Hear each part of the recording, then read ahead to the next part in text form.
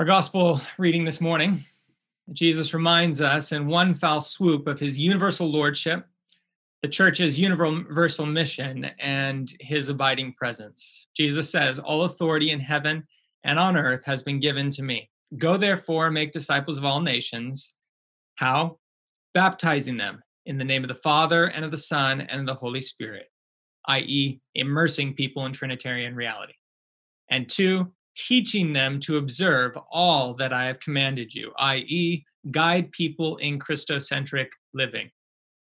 And behold, says Jesus, here's the great promise, I am with you always to the end of the age.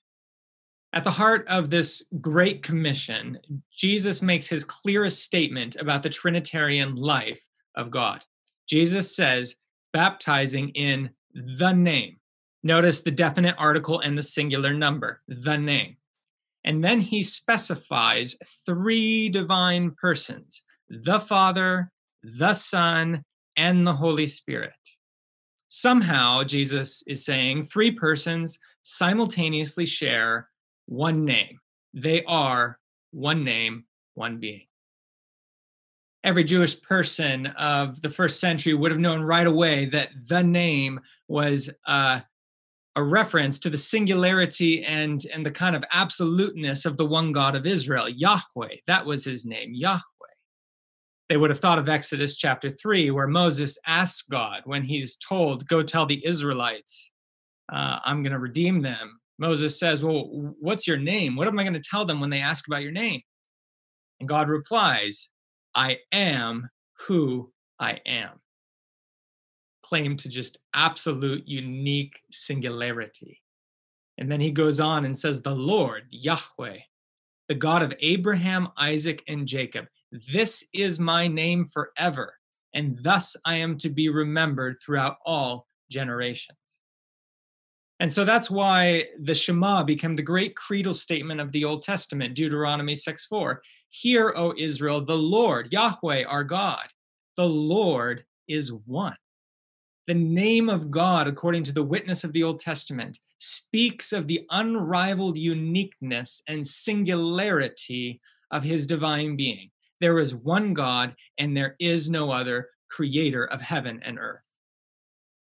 And yet, says Jesus, this one divine name is possessed simultaneously and eternally and equally by the Father and the Son and the Holy Spirit. This one divine being, in this one divine being, there is a threefold personal distinction. Let me get a little technical.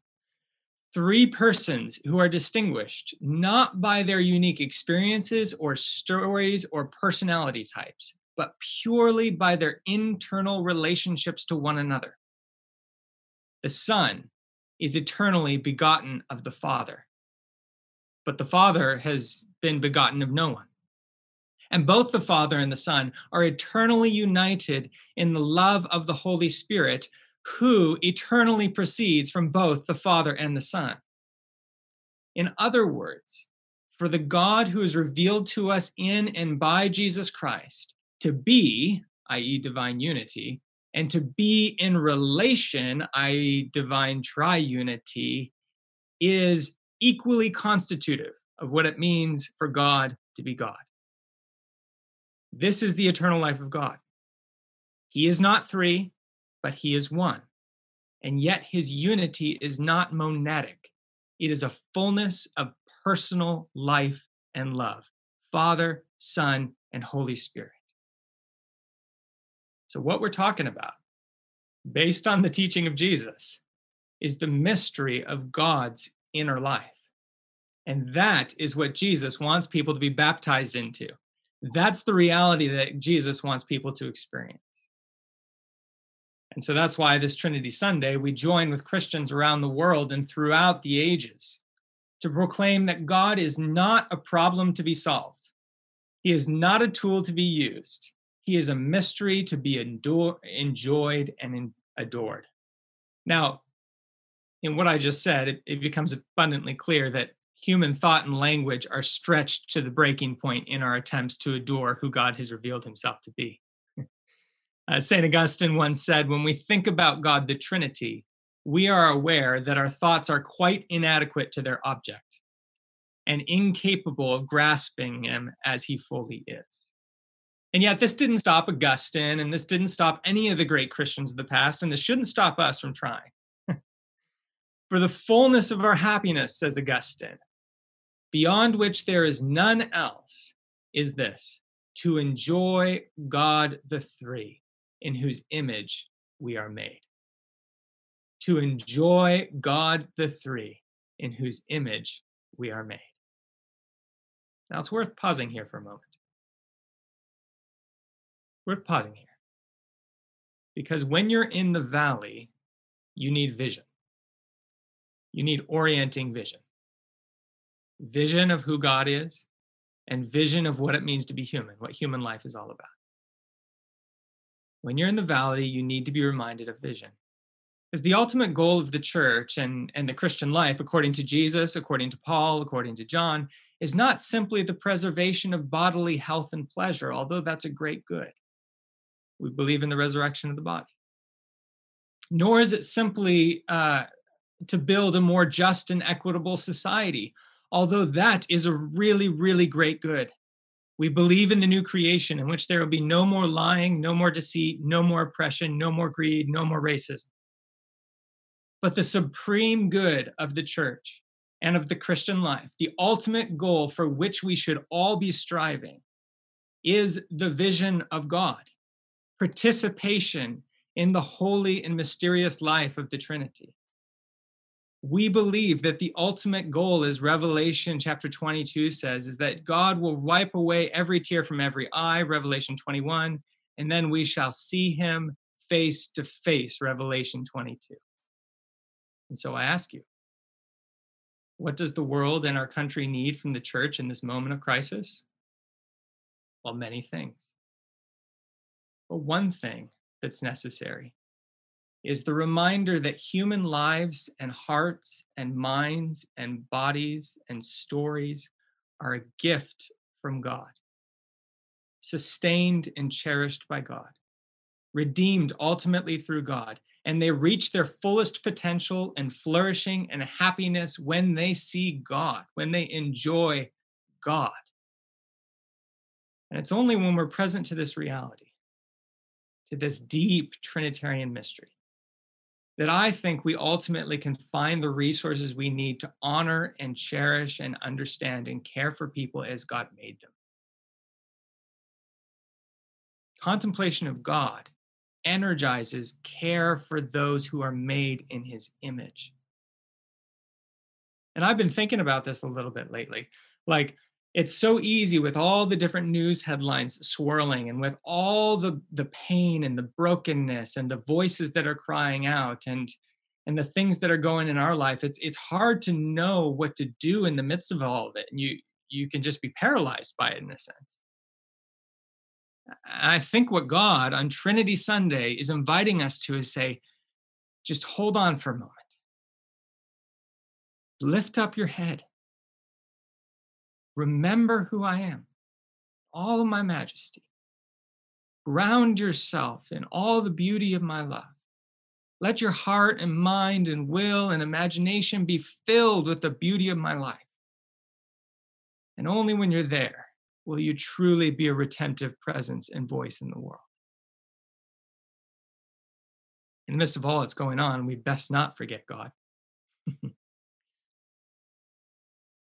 It seems that the Apostle Paul instinctively got this dynamic, ending his emotionally charged letter to the Corinthians with a Trinitarian blessing. The grace of the Lord Jesus Christ, the love of God, and the fellowship of the Holy Spirit be with you all. Paul, in concluding his letter to the Corinthians, asked God, the Holy Trinity, to give the Corinthians all the resources they will need to live out the gospel in their particular circumstances. And he begins with the grace of the Lord Jesus Christ. Grace. Receive the redemptive presence and sustaining power of Jesus. I think that's what Paul is saying. And Paul is particularly, I think, speaking this to people who are suffering, who maybe feel burdened beyond their strength, overwhelmed by the weight of sorrow, even maybe to the point of despairing of life itself. My grace is sufficient for you, Jesus said to Paul, for my power is made perfect in weakness. And now Paul is saying to these people, grace of the Lord Jesus Christ be with you. It's one of those marvelous paradoxes of the gospel. No one likes to be weak. No one likes to be weak, and no one likes to show weakness.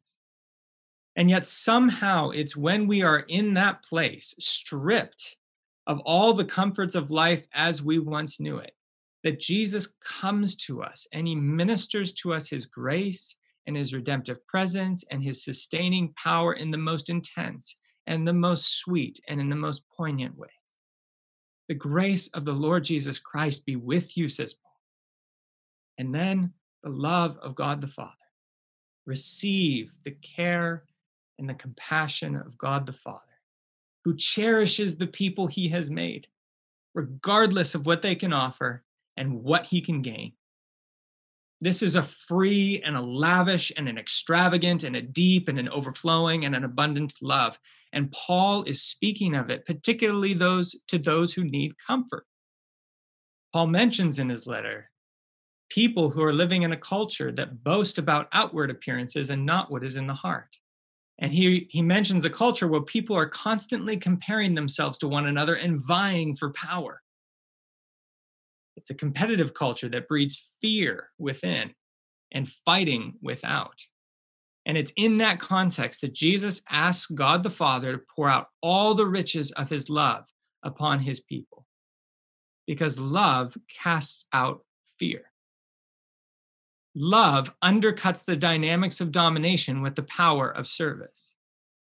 Love gives without demanding anything in return. Love seeks the good and the flourishing of another person, even if it means laying down one's own privileges. This is how we know what love is, says John, that Christ laid down his life for us, and we ought to lay down our lives for our brothers and sisters. So receive the grace of the Lord Jesus Christ. Receive the love of the Father, and then receive the fellowship of the Holy Spirit. Presence, the friendship, the companionship, and the solidarity of the Holy Spirit. Here, I think Paul, by using the word fellowship, is speaking particularly to those who are cultivating a culture of division and disharmony, especially in the church.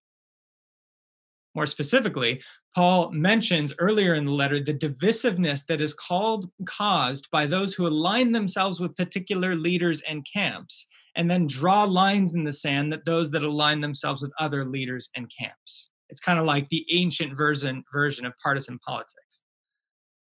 Paul specifically names this type of behavior, and then he names the sort of divisiveness that it so easily breeds in communities. He names quarreling and jealousy and anger and hostility and slander and gossip and conceit and disorder. Have you seen any of those lately? Paul says, receive, my brothers and sisters, the fellowship of the Holy Spirit. Receive the one who breaks down walls of hostility, who seeks to cultivate relationships. Receive the fellowship of the Holy Spirit. This is the gospel according to Paul. This is the Trinitarian reality that animated his life and ministry. And this, as we saw in the Great Commission, is the Trinitarian reality that Jesus wants every Christian to be animated by. This is what has sustained the church throughout all seasons and all generations and all circumstances. The grace of God, the love of God, and the fellowship of God. And so, Paul says in verse 5, examine yourselves to see whether you are in this faith. Do not be consumed by the actions of other people, so much that you forget to take an honest look at yourself, to examine your own life. to make sure that you are actually living in the Trinitarian reality of this grace and this love and this fellowship. And Paul says, if you are living in this reality and experiencing this reality, then it will be evident in the way that you relate to other people. He says in verses 11 and 12, rejoice, aim for restoration, comfort one another, agree with one another, live in peace, and the God of love and peace will be with you. In other words, Paul is saying, if your life is immersed in this Trinitarian reality, then your relationships will have the qualities of joy, restorative, comforting, uniting, peaceful, affectionate. And so, Holy Trinity Church in this instance, I want to ask you a very practical question. Do your relationships display these qualities in this season? Do your hearts and your minds genuinely long for these things? Do your actions and your words bear witness to these realities? And let me get even more practical for a moment. Are these qualities reflected in the way that you are talking to one another and about one another on social media? See, one of the dangers of this pandemic season is that the way that our image of other people can be distorted. We're not meeting with them physically, yet we're interacting with them on social media. And when social media becomes the only way in which we end up relating or talking to other people, we can have a distorted image of them. On the one hand, people tend to feel free to express themselves in ways that they would not in face-to-face conversations. And on the other hand, their words are read and interpreted normally outside of the context of their living, breathing, day-to-day lives. And so it creates this kind of virtual culture where the human person can sometimes be reduced to what they can say in 280 characters. And all too often, this virtual world often becomes an ideological battleground that can shame and blame and breed division among people. And so, my dear brothers and sisters, are we, in the way that we speak to each other, even on social media, being an echo of this culture or a redeeming presence and voice within it?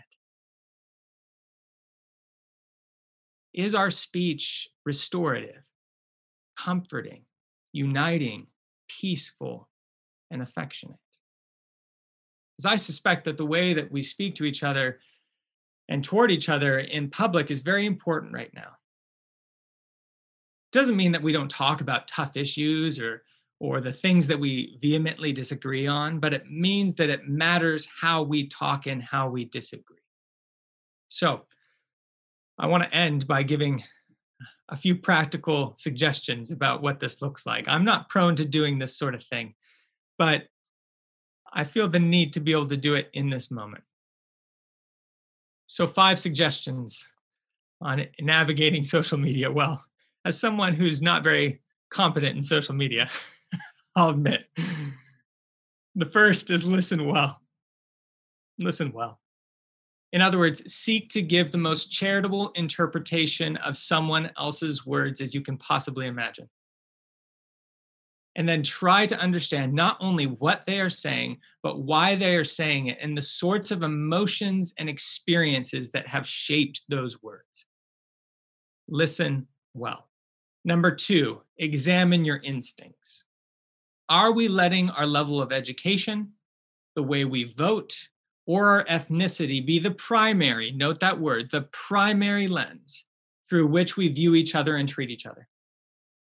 Even more, are we responding to one another out of a need to make our position look more credible or to prove another person wrong and undermine what they are saying? Examine your instincts. Number 3, write what you would say. Write what you would say. A good rule of thumb is unless you are willing to say to a person's face, as the image of the Holy Trinity, what you are about to write on social media, then do not say it. Write what you would say. Number 4, be a redemptive voice. Speak the truth without exaggeration and with grace, gentleness, self-control, patience, and humility. And seek to say things that build people up and don't tear them down. Be a redemptive voice. And fifth and finally, take a break. Pay attention to your heart. If you find yourself becoming angry or bitter or resentful or hostile or cynical or sinister or sharp or agitated or under restrained in your speech, then maybe you should consider just taking a little break from social media. It's not going to kill you. Take a break. See, I think that the way in the midst of so much social distancing, which I am longing for us to meet together, but I think the way that we speak to each other, even in the virtual world, is meant to be a reflection of the way that we relate to one another and treat to one another when we are physically gathered. And that is meant to be a reflection of the way that Jesus relates to us and speaks to us. And that is meant to be a reflection of the way that the Holy Trinity, Father, Son, and Holy Spirit relate to one another and speak to one another. So, my dear brothers and sisters, I want to end by reading a couple stanzas from a prayer. It's a liturgy for before consuming media, and it's written by Douglas McKelvey. And you've heard me quote him so many times, but I just cannot resist. So I'll end with this final prayer. O discerning Spirit, O discerning Spirit, who alone judges all things rightly, now be present in my mind and active in my imagination, as I prepare to engage with the claims and questions of diverse cultures incarnated in the stories of diverse people. May the stories I partake of and the way in which I engage them make me, in the end, a more empathetic Christ bearer, more compassionate, more aware of my own brokenness and need for grace, and better able to understand the hopes and fears and failures of my fellow humans, so that I might more authentically live and learn and love among them, unto the end that all of our many stories might be more beautifully woven into your own greater story. Brothers and sisters, that's my prayer for us this week, that all of our many stories might be woven in our words and in our actions into God's own greater story. So I speak these things to you this Trinity Sunday in the name of the Father and of the Son and of the Holy Spirit. Amen.